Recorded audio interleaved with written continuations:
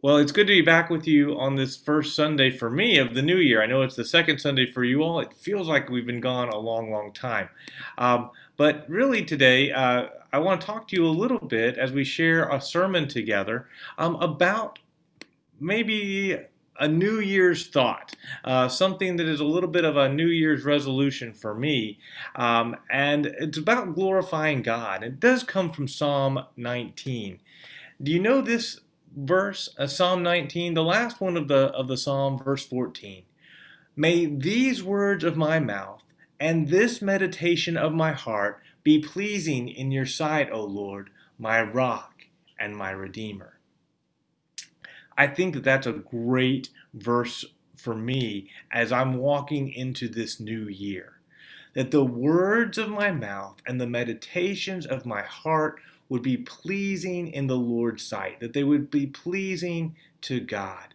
The psalm is all a psalm of praise, but this one in particular, I feel like helps us think ahead. Those of you guys that know we were coming back and traveling this week, I appreciate your prayers. This is what the weather looked like a couple days ago on Thursday when we were looking at the forecast. And then some of you all that were maybe stuck, I hope nobody was stuck on I-95 last week on Thursday, but it was a bit of a disaster. And we can look ahead or get stranded. I appreciate this week. I got calls from Cindy. I got calls from Hirsch. People saying, hey, I know you're not here, but we're supposed to have freezing rain on Sunday. And it sort of looked like it wasn't going to be too bad. And it kind of looked like, well, it was possible. It was raining here this morning. So we decided to have worship virtually today. We've learned how to do this, at least we're trying to. We're either looking ahead, we're either kind of examining what's coming up, or we often get stuck. And the challenge this morning, I believe, is that some of us are getting stuck. We get stuck in our spiritual lives. We're not looking for those places where we might be in trouble, where there might be a storm on the horizon, where things might get a little slippery or things might get a little bogged down. If you let me extend this metaphor for a minute, I think that we can kind of get into these patterns where we're thinking we're traveling along in a journey, but instead we're getting stuck. We're getting stuck in a rut. We're getting stuck because we're not looking ahead. We're not making plans. We're not allowing God's word and his presence to really kind of wash over us and to strengthen us. And so today, and actually for the next few weeks, we're going to be looking at this sort of a New Year's prayer. Lord, let the meditations of my heart and the words of my mouth be pleasing in your sight, my Lord, my rock, and my redeemer. Let's focus on this first part today. May the words of my mouth be glorifying to God. May every word that passes by my lips, might they be glorifying to God. This may not be the sermon for you, but it's definitely the sermon for me. As I've been thinking about this one this past couple weeks, kind of and looking forward to this Sunday, I'm just noticing more and more how much of what I talk about, how much that comes through my mouth is not really about the Lord. It's not glorifying to God. In fact, it's exactly opposite of what God's word tells me to do. So if you would join me for just a minute, let's reflect about what God says about our speech and our words. Psalm 19, as we talked about, is that psalm of praise. Look what it says. The heavens declare the glory of God. The skies proclaim the work of his hands. Day after day they pour forth speech. Night after night they reveal knowledge. Now, we might be tempted to think that, well, if you've read much of the Psalms, that's just how the Psalms go. They're often saying things like, Lord, be glorified in all the heavens. Let the praises of your people renown. Let the trees of the field clap their hands. Let the brilliance of the stars reflect your glory. It seems like nature is often one of these instruments or metaphors that the psalmist used to bring us to this idea of praising God and the worthiness of God to be praised. But look what it says here. I think this is actually something we shouldn't miss. It says, the heavens declare the glory of God, the skies proclaim the works of his hands, but it's day after day, night after night. The idea is that God's creation is constantly bringing praise and honor and glory to God. The rivers, the oceans, the fish, the birds, the skies, the wind, the weather patterns, it all brings glory to God all of the time. You get where we're going, right? We also are God's creation. We are the work of his hands. We are fearfully and wonderfully made. We are designed to bring glory and honor to God all of the time. We are not to be those that praise God on Sunday. We are not those that are simply supposed to be the ones who sing to the Lord when we got the Christian radio station on in the car. We're not supposed to be ones that, when we're in Bible study talking about Scripture, that's when we're glorifying God. No, it's day after day, night after night, 100% of the time, all day, every day. We are called as God's people to bring glory to him. Anybody feeling like you're failing at that? I mean, I look at my speech, I look at what I'm talking about, I'm looking at what I'm complaining about, I'm looking at what I'm arguing about, or who I'm speaking against, and all of a sudden I begin to realize I am not reflecting the glory of the Lord like the heavens, like the skies. Now, we don't have to be the kind of like, okay, and it's time to get hard on ourselves. I think a little bit we should, but James, in James chapter 3, says, look, we all stumble in many ways. We have this sin nature, we have this flesh, and we all sin in many ways. I get it. You sin, I sin. That's why we need the forgiveness of Jesus. But don't miss what he says at the middle of verse 2. But anyone who is never at fault in what they say is perfect, able to keep their whole body in check. Now, that made me scratch my head. If I'm never at fault in what I say, well, here's the answer. I'll just never speak. Perfection, right? Well, okay, maybe it's not that. I don't think that's what he's saying. We are supposed to continue to communicate and supposed to speak. The idea is God's also judging the meditations of our hearts. But also here, the idea is if we are controlling our tongue, if we are thinking about what we say, how we say it, and if we're bringing God glory in what we say, we're probably doing pretty good at resisting temptation in our life. We are probably doing pretty good at being able to live out that self-controlled life that the Holy Spirit produces in us, because we are so quick to let our mouths just run off. I got that phrase while I was driving through Tennessee. We stopped and got a little snack on the way out of the hotel in the morning. There was a man talking, and he was talking very profusely. And finally, he used a phrase. He said, "Oh, I just run off at my mouth." And I thought, "Run off at the mouth." I don't hear that phrase very often here in Maryland.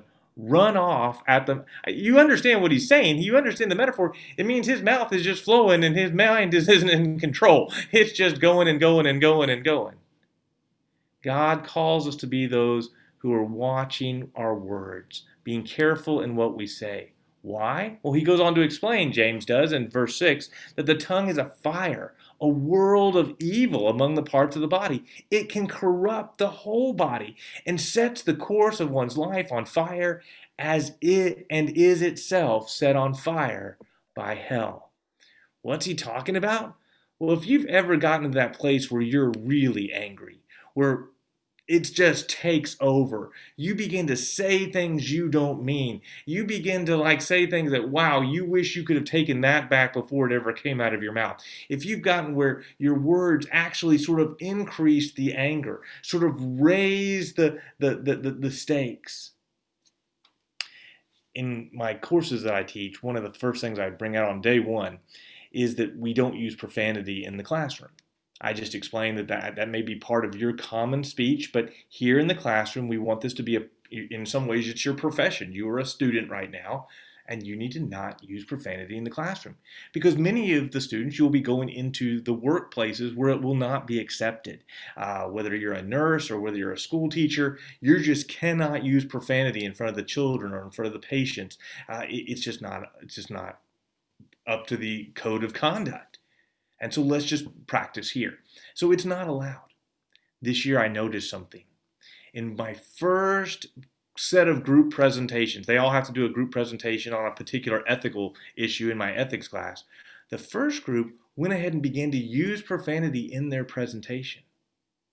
It was interesting, though the second group did not. The debate part of the was more intense, more heated. People were more accusatory than any of the other presentations in any of the other classes for the rest of the semester. I did remind them all we don't use profanity after that first group. It was interesting that we can actually, our speech can influence our attitude. You would think that our attitudes would just be controlling our speech. But as we talk, as we allow those words to come out, sometimes we can actually work ourselves into a frenzy. We can actually get more out of control. Keeping a tight rein, a control on our tongues is what God is calling us to do. James here is reminding us that it's a danger. It's a fire. It can very quickly get out of control in our lives. I watched this year in a course evaluation. It's usually my favorite day of the year. I got to be honest, students usually like my classes. I get positive feedback, and I'm a words kind of person. So I like getting positive kudos. But I watched a young man he really didn't like my class. But what he ended up saying was blatantly untrue. It wasn't constructive criticism. It was just, I don't know. He just really wanted to do some harm. Are we keeping control over our lives? Are we watching what we say? James says in verse 7, all kinds of animals, birds, reptiles, sea creatures are being tamed and have been tamed by mankind. But no human being can tame the tongue. It's a restless evil full of deadly poison. Lord, let the words of my mouth be pleasing in your sight. Well, so what do we need to watch for? It's almost like looking at the weather forecast, looking at our own speech. What do we need to look out for? What are the warning signs? What are the things like, hey, danger, be careful, do some self-evaluation. You're on a slippery path here that's getting your life out of control. What do we need to look for in our speech? Well, the first thing that we've got to look for is probably the biggie for me, complaining and arguing. Complaining and arguing. In Philippians chapter 2, the Apostle Paul says, do everything without grumbling or arguing, so that you may become pure and blameless, children of God, without fault in a warped and crooked generation. Then you will shine among them, among other people, like stars in the sky, as you hold firmly to the words of life. Complaining and arguing. This is the place where we just seem to be almost addicted to saying what's wrong in the world. I'll tell you, after spending 2 days with me in the car, my wife is like, this sermon is for you. You complained more about, good grief, they didn't plow that exit well. Hey, that person didn't pass you fast enough on the left because you're trying to get around a truck. Hey, this person was going too slow and then too fast and then too slow. Hey, gas prices have jumped up, and in the last exit, it was 20 cents less a gallon. What's wrong with this world? It was so easy to find myself complaining all the time. So often about meaningless things. So often about things that have no bearing, no real impact on my life, no real impact on the gospel mission. No, but we complain all. And then sometimes we argue. Over the small stuff, over big stuff, over everything we can find. To just, what are we arguing about now? Well, brothers and sisters, this is a place that, I'll be honest, some of this sermon sounds a little familiar. Well, we had a little bit of this talk last spring. I feel like I didn't learn my lesson, and probably you need a reminder too. We need to come back into this spot again and again because notice what Paul says. Then you will shine like stars among them. Part of our witness in the world is that we don't get so upset, that we really seek not to be argumentative about all things, that we, sure, we'll disagree, sure, we'll have discussions, all of that is fine. But when we begin to complain and argue, oh, it's a danger. It's a danger. I'm reading a book, got it here, by a guy named Mark Dever. And he's talking about what is a healthy church. And there's this phrase that kind of caught my eye. It's a little parable about a couple that's about to leave a church and they're about to exit, and they were sort of having some discussions with the pastor about why they're leaving the church. And it says, well, her husband had made just enough critical comments over the years that her heart had begun to reflect his. No, he never burst into an open tirade against the body. In fact, he usually apologized for being so negative, as he put it. But the little complaints that he let slip out here and there had an impact. The small groups, they were a little cliquish. The music, it was a little out of date. The programs did seem a little silly. The teaching wasn't entirely to their liking. In the end, it was hard for the two of them to put their fingers on it, but they finally decided that the church just wasn't for them. That little parable stood out to me. The little complaints, the little... I love the phrase where he said, now I'm probably being too critical here, but let me go ahead and say it. Do you find yourself doing that? I wonder how often in my, Andy Stanley says, leaders are critical and we have to be good critical thinkers about what's going on with the programs and the ministries of the church. I wonder how often my criticisms have impacted others, my spouse, my friends, other church members. You know the old adage, if you've got nothing good to say, maybe say nothing at all. Maybe if it's not really building up the congregation, maybe I need to keep that one to myself. Now, if there's places that I really can build up and can encourage and can help, yes, I need to go straight to the person who can actually change some things or make a difference. Or maybe I can say a few words to encourage them as I give them perhaps that little element of criticism that could make things better. Absolutely, we need to make each other better. The scripture tells us as iron sharpens iron, so one man sharpens another. But this warning is for all of us who maybe throw the little jabs or maybe the little complaints, the little things that could actually weaken and dishearten the body. Are we having a bad impact by our words? Do everything, Scripture says, without complaining or arguing. Number two, I think we need to watch out for where we're expressing disdain. What do I mean? It's the people that you really, really, really don't like. I've spoken about bad drivers. People that really, really don't like. I need to be careful. Okay, look what James says in James 3. With the tongue we praise our Lord and Father, and with it we curse human beings who have been made in God's likeness. Out of the same mouth come praise and cursing. My brothers and sisters, this should not be. Is there a group?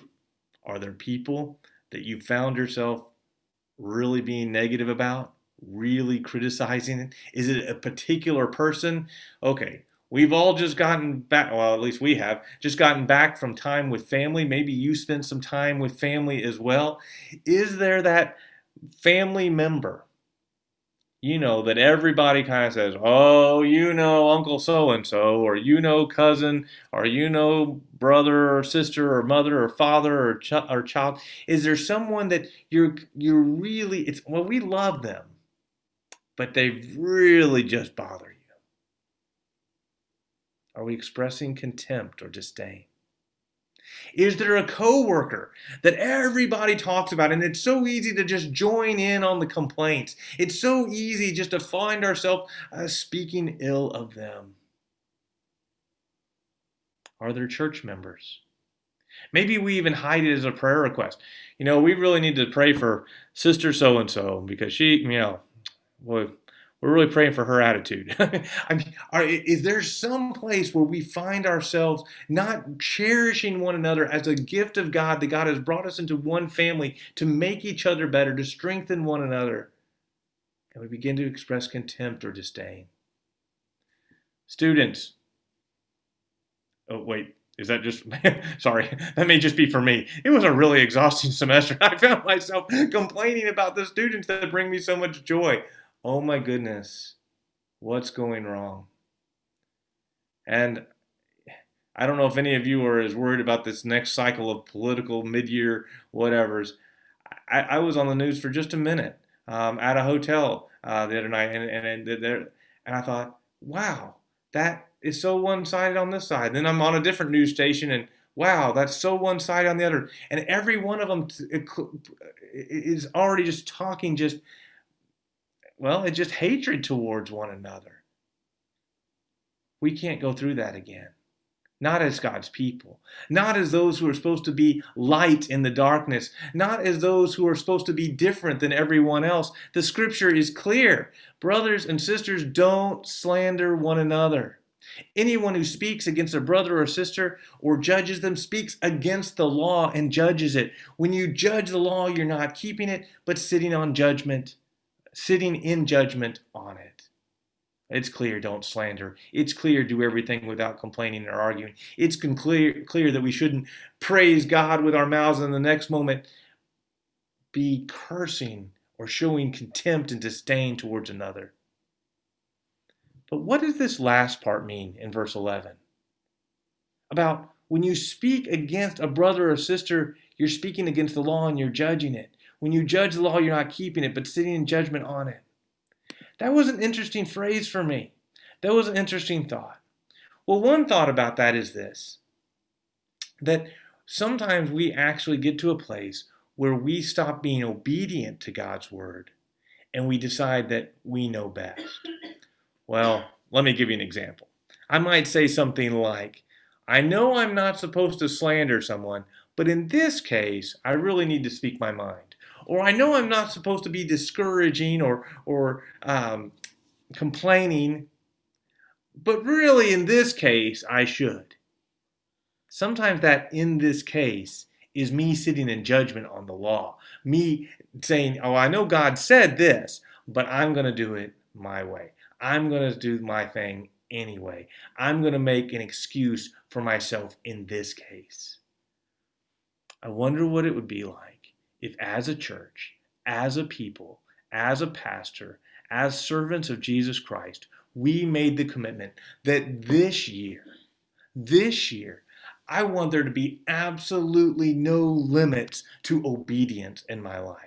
If God says go, I go. If he says don't go, I don't go. What he says to not talk about, I don't talk about. If he says don't complain, I don't complain because God's word said it and I want to glorify him in all things. My love relationship with him is that I'm obedient to him. I want to do what he says. I want him to be glorified in my heart. I want it to be different. I want to be his and wholly his. Is that your prayer this semester? Is that your prayer this year? I'm still in semester mode. Is that your prayer this year?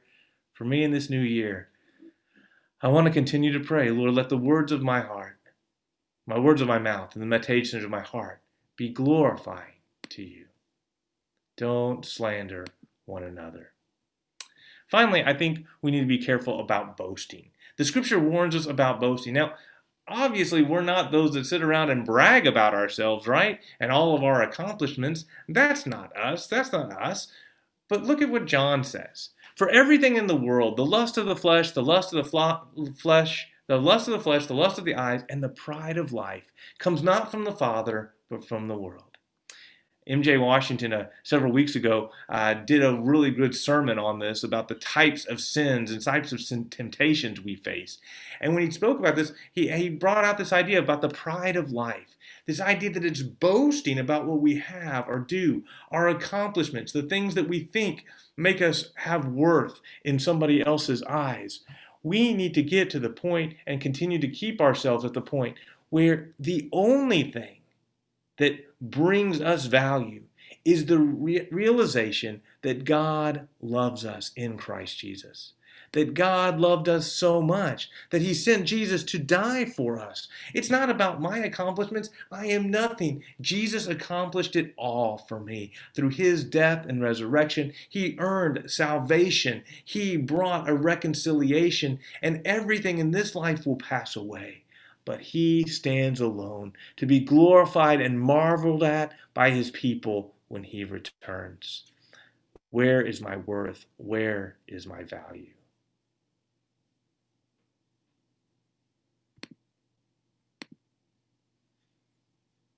But there's another way we boast.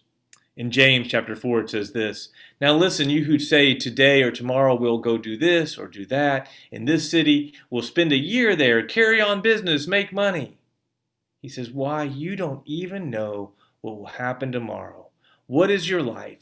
You are a mist that appears for a little while and then vanishes. We just need to remember, our life is not our own. Our life is not that long, and our life is honestly not that consequential. God is God. He allows us to participate in his world. By his grace, he allows us to have significance and meaning and to make an impact in the lives of others. All of that is a gift. Everything else, it just passes away. He says, instead, you ought to say this, if it's the Lord's will, we should live and do this or this. As it is, you boast in your arrogant schemes. All such boasting is evil. You know, as we kind of head to this new season as a church, as we begin a revitalization opportunity, it's really easy to say, well, let's make these plans, let's accomplish these things. And over the last couple of weeks, God is continuing to remind me, I can't do it. Neither can you. And quite frankly, there's nobody else, human person, that can do it either.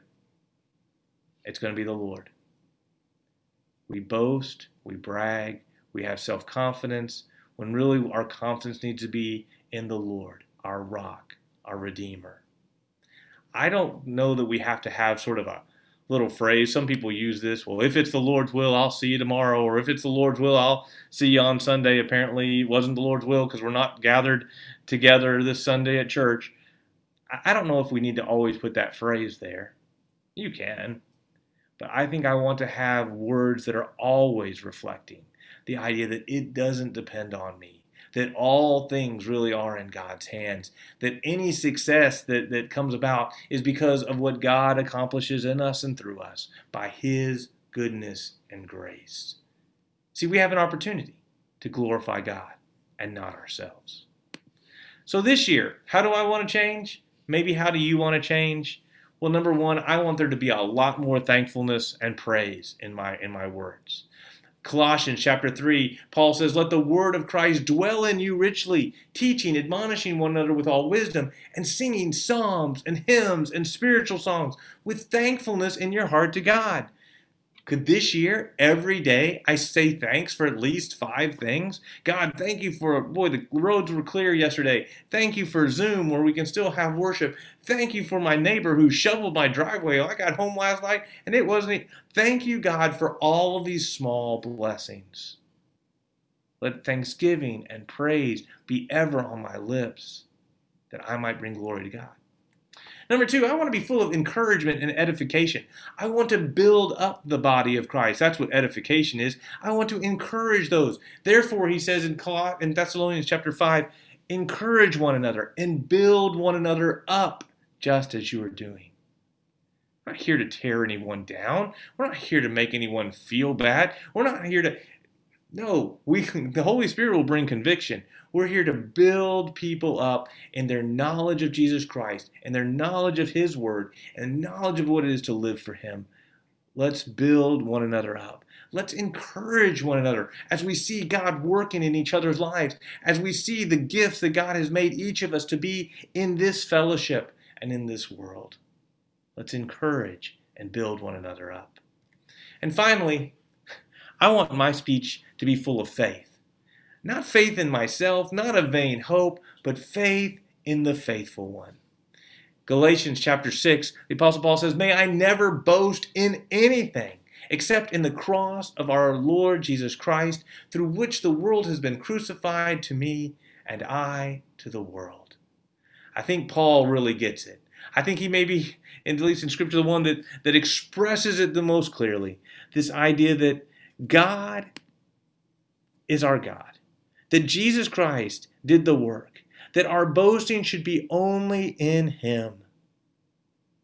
Today, if you don't know Jesus Christ as your Savior, maybe today you say, "Jesus, I accept the forgiveness that you earned for me, that you purchased for me through your death on the cross.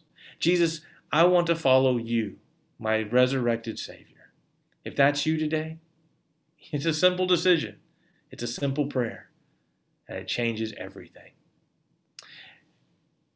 Maybe you're like me, and you need to pray again this New Year's prayer. This prayer that says, "Lord, may the words of my mouth and the meditations of my heart be pleasing to you, O Lord, my rock and my redeemer." Maybe that becomes your prayer day after day, week after week. That's sort of my challenge to you, that you join me in praying just that verse, Psalm 19:14, just each day this week. We're going to look at this verse again next week, and just see if God would set a new year with new patterns in our life. And you can ask me how I'm doing. How's my speech? Has it been glorifying to God this week? Let's pray together. Father, thank you so much for your word and for your time with your people. God, we thank you for Zoom. We thank you for the gifts that Josh and Aaron and Cindy and Hirsch and all the people bring to this congregation, that we can worship together even when we're not together. Father, we ask that you would guide us and transform us into the likeness of your Son, that every word, every day, would glorify you in every way. We pray this in the name of Jesus, the risen Savior King, who always glorified you and glorifies you in this moment. Amen. Well, thank you for joining us today in worship. We're going to end the service at this point, and just invite you to go out in the strength of the Lord, to be a blessing to others, to strengthen and encourage, to give praise and glory to God, both with your prayers, with your words, with your songs, that you would edify and encourage, and that you would express your faith in the faithful one who died for you, who rose again, and lives to be both Savior and Lord of our lives. Let him be Lord in everything this week, as you glorify him in Christ Jesus. God bless you all.